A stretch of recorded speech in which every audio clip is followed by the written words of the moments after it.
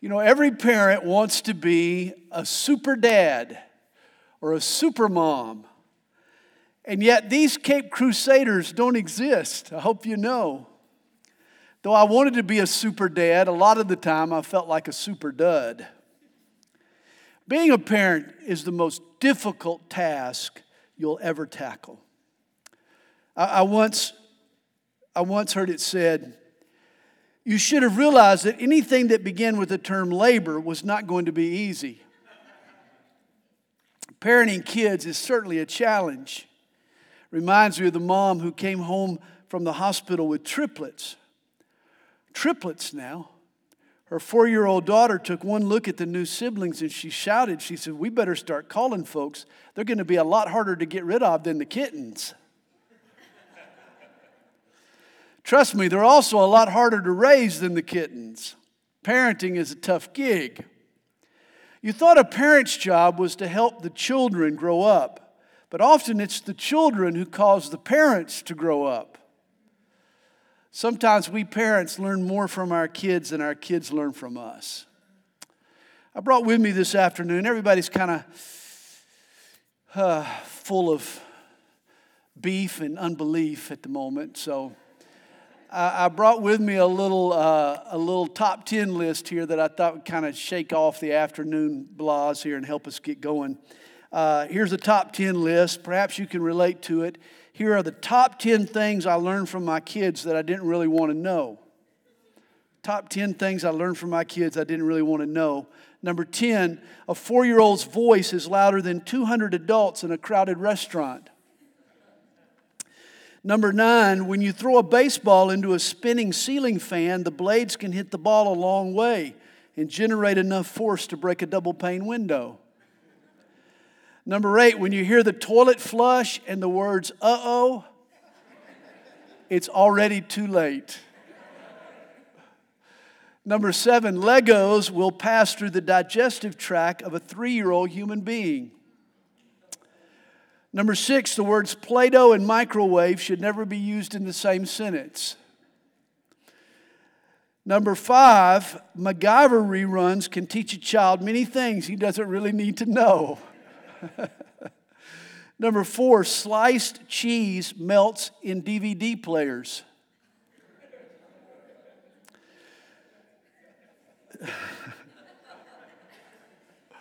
Number 3, marbles or rocks in a gas tank will make lots of noise. Number 2, the spin cycle on a washing machine does not make earthworms dizzy. It will, though, make a cat dizzy, and a dizzy cat will throw up twice its body weight. And last but definitely not least, quiet does not necessarily mean everything is okay.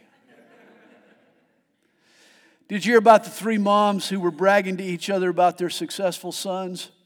The first mom boasted, she said, my son is a big city lawyer. For my birthday, he bought me a diamond ring. Well, the second mom, she said, my son is a medical doctor, and last winter he paid for my vacation to the Bahamas. The third mom, not to be outdone, she chimed in. She said, well, my son is also so rich, he can afford to visit a fancy psychiatrist once a week. He pays $250 an hour, and that's not all. He spends the whole time talking about me. I think the secret desire of most parents is to parent their children in such a way that they don't end up the subject of a future conversation with a psychiatrist. If you feel a little inadequate as a parent, here again, the Word of God and the Spirit of God comes to our rescue. For God doesn't call us to do what He doesn't equip us and empower us to do. It is His promise. You can parent your children effectively. God has given us a purpose. And then He's given us tools to accomplish that purpose. And He's told us as parents what to avoid. We've been talking about a PTA, a parent's purpose, a parent's tools, and now this afternoon, a parent's avoidances. In verses 1 through 4 here in Ephesians 6, Paul writes, children, obey your parents in the Lord, for this is right. Honor your father and mother, which is the first commandment with promise, that it may be well with you and you may live long on the earth. And you fathers, do not provoke your children to wrath, but bring them up in the training and admonition of the Lord. The child's duty is a parent's purpose. We should teach our children obedience and respect. And we do it with two tools. A parent's tools are the training and admonition of the Lord, discipline and encouragement, the rod and the apple. But that's not all Paul tells us to do. He also gives us a parent's avoidances. And in verse 4, he tells both mothers and fathers, do not provoke your children to wrath. The Greek word translated provoke here means to anger or to frustrate. Other versions render it, don't embitter or irritate or exasperate or nag or vex or goad or overcorrect or be hard on. The Amplified Version of the Bible puts it this way: fathers, do not irritate or provoke your children to anger. Do not exasperate them to resentment. So you can bring up a child in the training and admonition of the Lord. You can give your child a rod and an apple, warm hugs and wooden spoons, the encouragement and discipline that we discussed earlier. But if you then turn around and needlessly frustrate your children, you can create in them a resentment that will undermine the good that you're doing. Even well-meaning parents can make little mistakes that will provoke their kids. To provoke a child is to needlessly irritate. And the key word there is needlessly. I once polled my oldest two kids, what do your mom and dad do that irritate you most? Well, here were their answers. You spank us. You make us go to the grocery store. You wake us up early for school. You don't give us Coca-Cola when we want it. You make us go to bed too early. But these are necessary irritations that one day they'll appreciate. My question to us is, how do we needlessly needle our children? How do we pointlessly pester them? How do we badger and beleaguer our kids? Well, kids are extremely impressionable. We need to handle them with care and sensitivity. When you approach your kids, make sure you're wearing kid gloves. This afternoon, I have a 12-point checklist that you can use to determine if you've been guilty of provoking your child to wrath. Here are 12 parental mistakes to make sure you avoid. The first way to provoke a child is with negative comments. Negative comments. Comedian Joan Rivers used to open her routine with the joke, I knew I was an unwanted baby when I saw my bath toys were a toaster and a radio. It's sad, though, in real life, when parents communicate to their child, either overtly or indirectly, that they're not wanted. To God, there are no unwanted children. Every child is loved and desired by God. And yet it grieves me from time to time, I'll hear a parent refer to a child as an accident. There are no accidents in God's plan. If you view your child as unwanted or as an accident, even if you never say it, they'll pick up on it in your attitude. Psalm 127 verse 3 tells us, behold, children are a heritage from the Lord. The fruit of the womb is His reward. Happy is the man who has his quiver full of them. For me, a quiver full was 4. Someone once asked me to describe my kids. I said, well, the oldest, he's the quarterback. He's kind of the leader of the team. The girl, she's the cheerleader. Next is the running back. And then they ask, well, what's number 4? I replied, the end. But each of my 4 kids is a heritage, a reward in their own way. They've given us great happiness. We have always seen our kids as a blessing, not a burden. A Little League coach, a friend of mine, once told me about a mom who pulled her son from the game to go home early.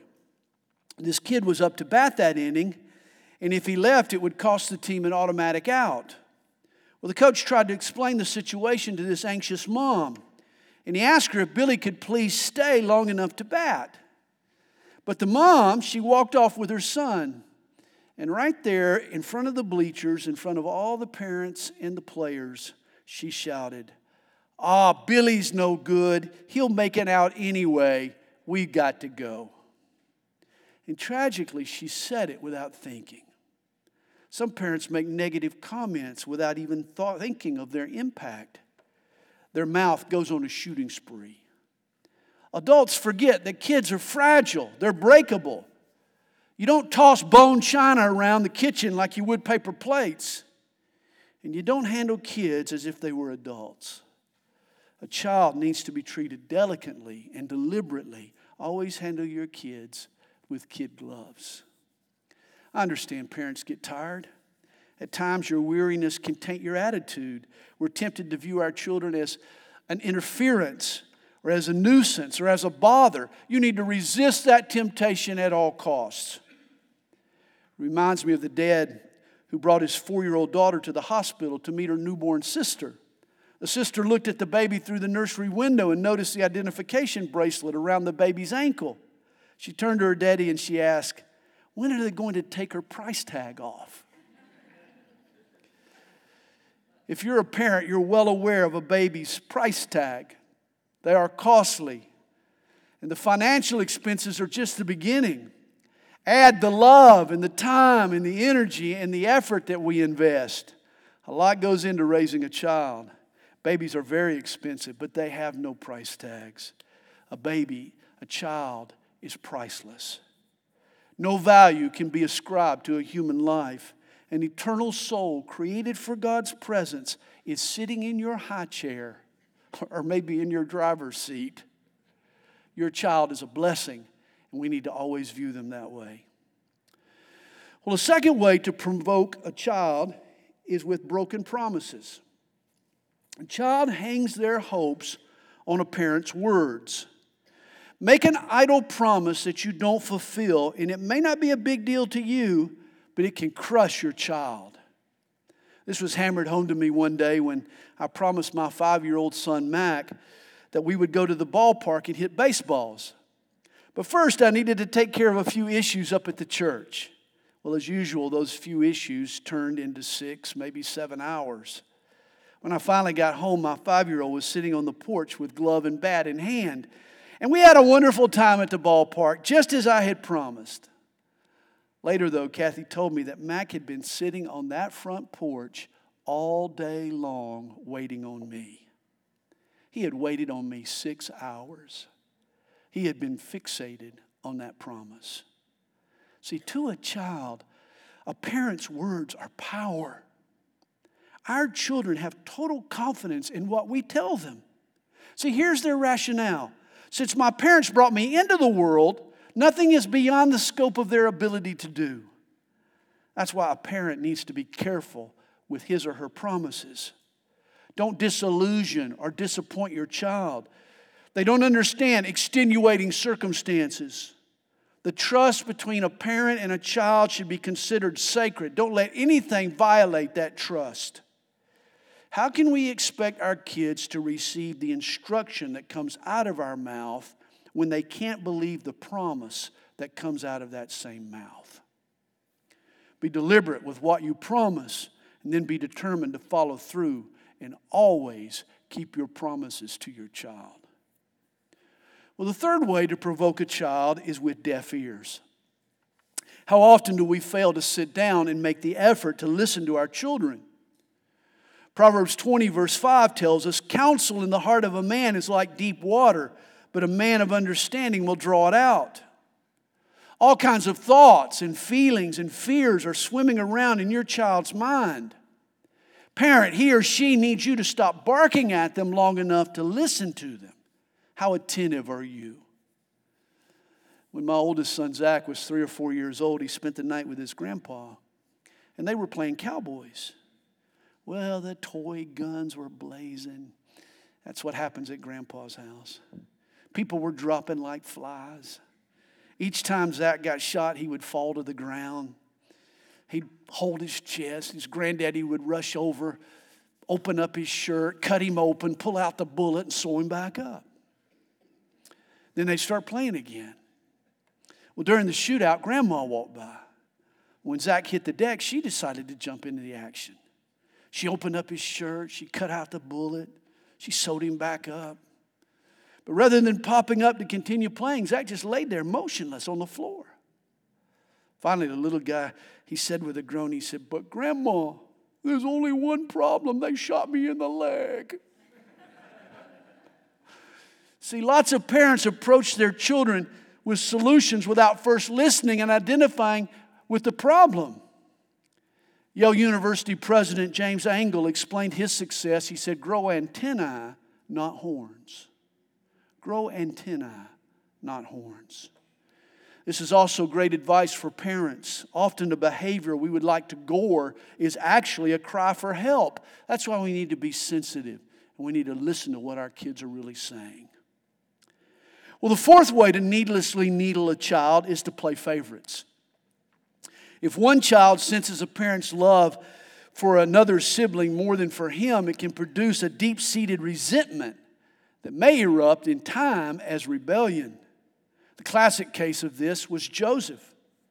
Remember Jacob's favorite son? Jacob gifted Joseph that psychedelic leather jacket. But his brothers were jealous of the special treatment. It was Jacob's fault. And yet they took it out on Joseph. Remember, they feigned his death and they sold him as a slave. Joseph was the victim of his father's favoritism. I have 3 sons and 1 daughter.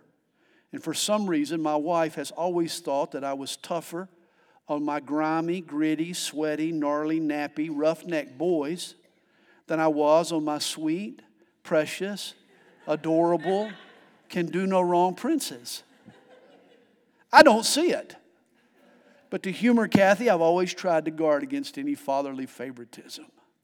Seriously, you may have a child whose interests and personality cause you to be drawn to them, but work hard to make sure that you don't favor one child over another. Well, the 5th way to provoke a child is to force him or her to be something they're not. While coaching Little League, I've seen this way too often. A dogged dad trying to live out his failed aspirations through his son. It's really sad. Realize children don't enter this world a blank slate. Their genetic makeup predetermines a host of traits and talents and tendencies. Parents quickly recognize the influences of heredity when their child makes the honor roll, but we blame their environment when the same child has to stay after school for detention. Heredity is the reason two children born into the same family, trained by the same parents, subject to the same rules, can turn out so differently. Children are like snowflakes. No 2 kids are exactly alike. Thus, no single parenting style works for all children. When it comes to kids, cookie-cutter approaches to parenting don't work. Proverbs 22, verse 6 is probably the most quoted verse in all the Bible on child rearing. But I think it's also the misunderstood. Solomon says, "Train up a child in the way he should go, and when he is old, he will not depart from it." Now, we often read that verse and we emphasize the word way. Train up the child in the way he should go, as if there's a single best way to parent, and it's usually my way. But in the Hebrew language, the emphasis is on the word he. Train up a child in the way he should go.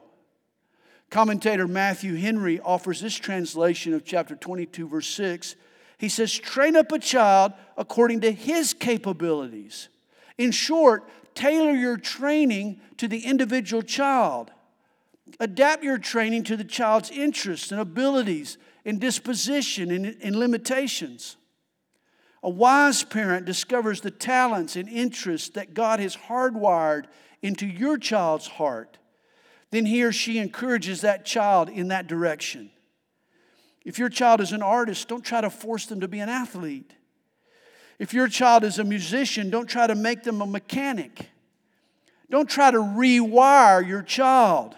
You might just blow a fuse. Well, the 6th way to provoke your child is to set impossible expectations. I'm convinced that particularly in today's world, we expect far too much from children at a far too early age. Did you know that today there are triathlons for 7-year-olds? Are you kidding me? There are summer camps that teach kids about stocks, bonds, and mutual funds. Kids no longer have time to just be kids. At times, parents expect 3-year-olds to have the same attention span as an older sibling, or they'll demand a slower developing son to bring home the same high grades as a studious sister. We're expecting too much. Children burdened with impossible expectations end up burning out and giving up, trying to please their parents. I believe Jesus' words to the legalistic Pharisees also apply to some pushy parents. Matthew 23 verse 4 says, "For they bind heavy burdens, hard to bear, and lay them on men's shoulders." You do that to your children and you'll regret it. Maybe your child doesn't want to be a doctor. Maybe he wants to be a carpenter. Jesus was a carpenter. Construction was good enough for God's son. Why not yours? Too much pushing hardens a child's heart. Well, the seventh way to frustrate your child is to have no or too low of expectations. Your expectations can be too high, but they also can be too low or even non-existent. You'll find a few kids are self-motivated, but most children need some form of external motivation. Most kids need a gentle nudge from time to time. When faced with obstacles, it's our human tendency to opt for the path of least resistance. Too often, kids especially are quick to settle for less than their best. See, children have to be taught that some obstacles shouldn't be bypassed. Some mountains need to be climbed. At times, a parent helps their child to keep at it. A parent needs to know when to prod on their kids. When Carol saw that her daughter's feet turned inward, that her toes pointed toward each other, she decided to do whatever it took to help her little girl. For 4 years, her daughter wore corrective shoes. By age 6, she was walking normally, but Carol wasn't satisfied. She wanted her daughter to participate in an activity that would force her to use her feet and legs and stretch their range of motion. The little girl chose ice skating. And for the next 15 years, Carol carted her daughter to and from the rink. This is why when Christy Yamaguchi climbed to the platform to receive her gold medal in figure skating at the 1992 Winter Olympics, she knew that her success could be traced back to her mom, Carol Yamaguchi. Carol was the mom who had dreamed for her little girl. See, all kids have dreams, but they've yet to learn that dreams come true through hard work and through determination. And it's a parent's job to teach their sons and daughters the value of persistence and patience and preparation to keep the apple in front of your kid. Well, the eighth way to pester or hinder a child is to be overly critical. Sometimes a parent loses perspective. We can focus on that one C rather than the 5 A's. We see the cup half empty rather than half full. My first 3 kids were all scholars, but not Mac. My 4th kid, not Mac. Poor Mac. He always had a saying. He said, "Dad, don't forget, C's make degrees." And they do. But he has his own set of gifts and his own set of talents that need to be appreciated. Parents, do you see your kids as impossible to please? Or do your kids see you as impossible to please? If so, you're provoking them to wrath. Never forget, a child craves their parents' approval. They thirst for it emotionally. They need it like water. And if a child doesn't get it from their parents, guess what? They'll get it elsewhere, from a boyfriend, or from a peer group, or God forbid, from a gang. Kids need parents to be cheerleaders, not critics. Well, the 9th way to provoke your child to wrath is through neglect. Never forget, kids spell love. Kids spell love. You ready for this? Kids spell love T-I-M-E.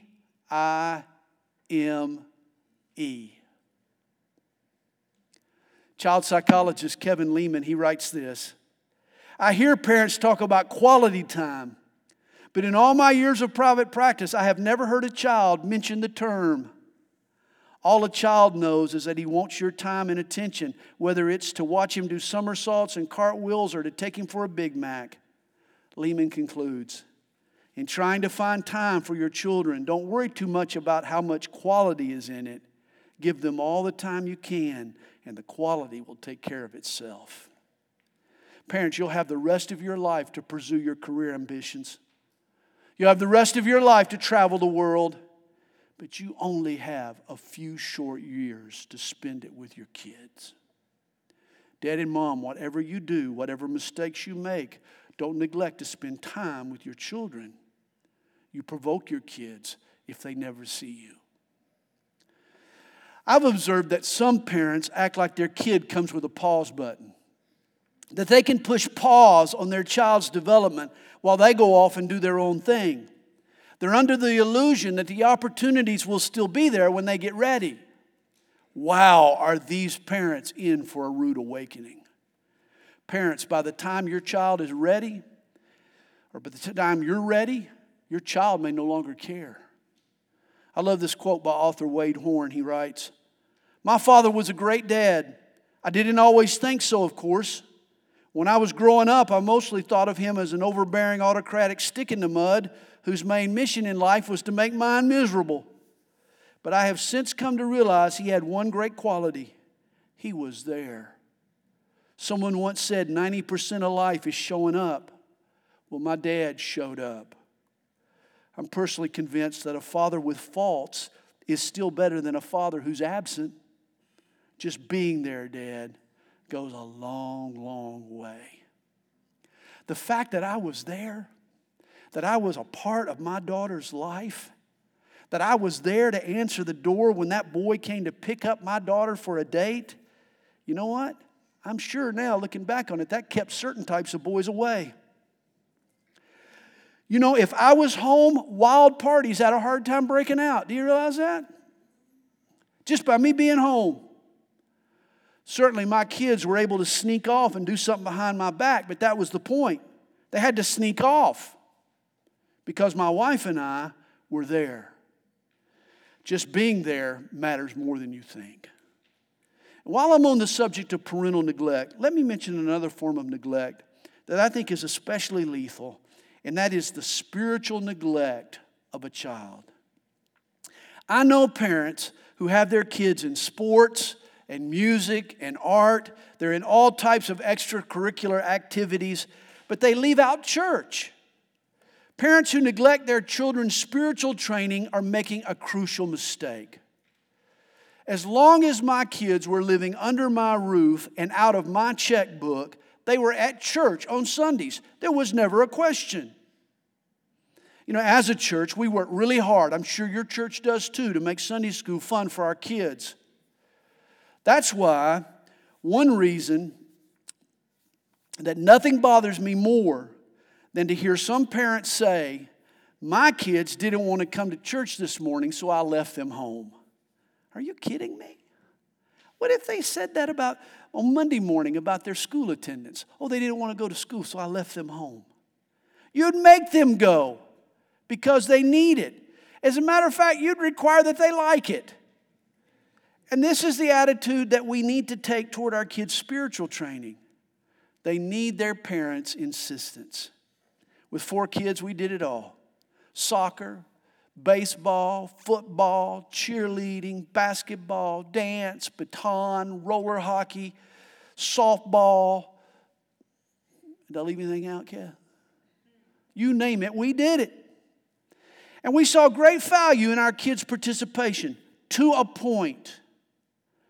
But we also realized that you can invest thousands of hours sharpening your kid's batting skills, or making sure he or she can dribble a soccer ball, or she can do a back handspring. And yet when they reach adulthood, their athletic skills won't be nearly as important as the strength of their faith and their knowledge of God. It's crucial that with everything else that you do with your kids, that you bring them to church. Together as a family, you need to grow in Christ and learn God's Word and apply it to your life. Make your child's spiritual training a priority for them and for you. Well, the 10th way to frustrate your kids is the failure to discipline. If you let your kids walk all over you, or brush you off, or ignore the rules, if you cave in to their manipulations and threats, you are provoking them. It's been said, kids will forgive you for your mistakes, but your weakness will send them elsewhere for strength. I'm going to say that again. Kids will forgive you for your mistakes, but your weakness will send them elsewhere for strength. I'll never forget the night I put the kids to bed. Little Nick was just 3 years old. I'd just gotten comfortable in the recliner when all of a sudden he comes parading back through the room. I said, "Son, what are you doing out of bed?" He turns, he looks me in the face with this defiant look, and he says, "Dad, mind your own business." Oh, my. I proceeded to show that young man exactly what my business was. It is a parent's business to discipline their kids. Children will respect their parents only if those parents calmly but firmly stand up to them. If you cave in to a child's demands because you're afraid of a fight or a little friction, you make a huge mistake. Though they might never admit it, kids desire a parent's discipline. Boundaries provide them a sense of security. When you say no, they realize that you care. Never forget the high priest Eli. 1 Samuel 3 verse 13 tells us that he was judged by God because, and I quote, his sons made themselves vile and he did not restrain them. Perhaps he thought that if he came down too hard on them, he might lose them. Well, the very opposite was what happened. Because he didn't restrain them, he lost them. Eli allowed his son's rebellion to go unchecked, and God judged him for it. Well, the 11th way to provoke a child to anger is to set a double standard. Kids have a sixth sense. I call it a baloney meter. They can detect hypocrisy and duplicity a mile away. And they get seriously turned off when a parent doesn't practice what he or she preaches. Parent, if you want credibility with your child, if you want their respect, then be worthy of their respect. See, you can tell a child to stay off drugs until you're blue in the face, but if you abuse alcohol, they'll want to know what's the difference. Don't ground your kid for cheating on a test if you got a radar detector mounted on your dashboard. That's right. Don't set a double standard. If you want your kid to listen to what you have to say, nothing will impress them more than your own humility and sincerity and genuineness. Don't expect your kids to embrace values to which you only pay lip service. Here's a poem entitled "A Better Way." It was written by Edgar Guest, but it could have been written by your own child. I'd rather see a sermon than hear one any day. I'd rather one should walk with me than merely show the way. The eye's a better pupil, and the more willing than the ear. Fine counsel is confusing, but example is always clear. And the best of all the preachers are the men who live their creeds, for to see the good in action is what everybody needs. I can soon learn how to do it if you'll let me see it done. I can watch your hands in action, but your tongue too fast may run. And the lectures you deliver may be very wise and true, but I'd rather get my lesson by observing what you do. For I may misunderstand you in the good advice you give, but there's no misunderstanding how you act and how you live. If we want to earn their respect, we need to act in respectable ways. And then finally, the 12th way for a parent to provoke their child to anger is to be overprotective. See, the goal of parenthood is to work yourself out of a job. See, we expect a child to need us at 7 years old, even at 17. But if your child is still dependent on you at 27, something went wrong. When my fourth child was born, I had the privilege to take the scissors and to cut the umbilical cord. I remember picking up those scissors and snipping the prenatal connection between that boy and his mother. And it was a profound moment. For in a sense, from that very moment, my son has been on his own. Oh yeah, his parents were and still are around to help. But he was unleashed that day to live his own life. It became our job to wean him away, to grow him up, to teach him to make his own decisions, to solve his own problems, to develop his own skills and thoughts and ambitions. And this is where a parent's faith kicks in. See, the overprotective parent who smothers a child and is afraid to let him brush up against the real world suffers from a lack of faith. Oh, I'm aware of the dangers and I know the risks. But there are also risks of holding on for too long. At some point, you got to turn loose.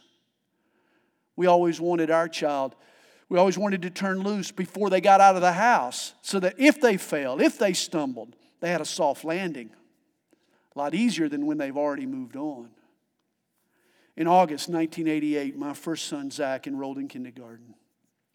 And on his first day of kindergarten, Kathy dressed him up, put a smile on her face, took him to school, handed him over to the teacher. And then she came home and cried for the next 3 hours until it was time to pick him up. It was the first of many steps in the process of letting go. It was a little over 26 years later, on December the 13th, 2014, that our last child, Mac, walked the aisle to receive his college diploma. And in between Zach's first day of school and Mac's last day of school, there were lots and lots and lots of letting go experiences. Actually, I don't like this phrase, letting go. It's not really accurate.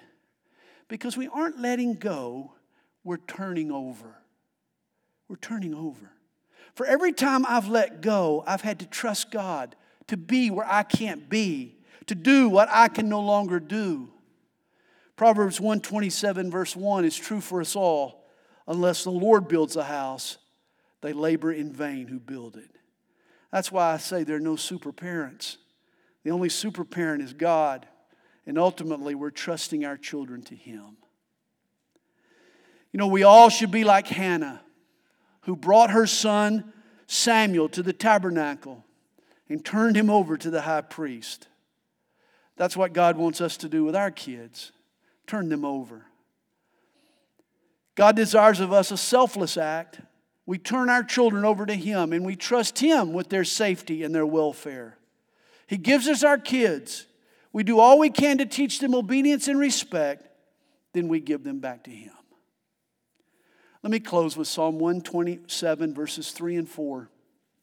Behold, children are a heritage from the Lord. Like arrows in the hand of a warrior, so are the children of one's youth. At the time of Psalm 127, at the time it was written, archery was a new invention in the science of weaponry. Prior to its utilization, soldiers fought hand to hand, face to face. But now with the introduction of a bow and an arrow, a soldier could strike a target at a distance without personally encountering and engaging the enemy. And this is a father's desire for his kids, to send them on ahead, to help them go where he can't travel, and to accomplish more than his hands will ever touch. It's been said every parent is a Moses. We're preparing our children for a world we will not enter ourselves. We see the promised land, but we won't enter it. Years ago, a dad at the ballpark asked me, he said, "Don't you hope your kids will turn out like you?" I replied, I said, "If my kids only turn out like me, I'll be severely disappointed. I'm praying they turn out far better than me. I want my kids to sail further and to go higher and straighter than their dad. I'm the archer. And it's up to me to set the arrow on the course that'll strike the intended target. So let me state it one final time. A parent's purpose is to teach their children, can you say it together? Obedience and respect. And they do it with two tools, with training or discipline and with admonition or encouragement. All the while, they avoid provoking their children to wrath. And as I'm sure you know, God's power always accompanies God's purpose. Let's pray in closing for that power. Father, we thank you for your word to us today. And Lord, we do want to be good parents. We all want to be good parents, Lord. Lord, we want to teach our children obedience and respect. Lord, we want to employ the training and the admonition of the Lord. And Lord, we don't want to do anything that would needlessly aggravate our kids. Lord, I pray that in conclusion this afternoon, Lord, I pray that you would fill us with the Holy Spirit. That you would give us hope, Lord. That you would fill our hearts with power and a fresh love, a new optimism, Lord, for our families. Lord, you have not left us in the dark. You have given us insight and instruction. Lord, I pray that we could take the things that we've learned and put them into practice, Lord, and it'd make a difference in our families. Lord, I ask that you fill us with your Spirit. Give us wisdom and understanding. Give us patience and love and long-suffering. And help us, Lord, to make our families the best that they can be. Lord, for those with little ones at home, I pray for their patience, Lord. Give them persistence and endurance. Give them strength and energy. Lord, I pray for those parents who are dealing with kids on the other end of the pendulum who are leaving home. Lord, I pray you'll give them wisdom and understanding. Help them to understand, Lord, how the relationship's going to change in the next few years and the steps that they need to take to help launch their kids. Lord, at all stages, we pray for wisdom.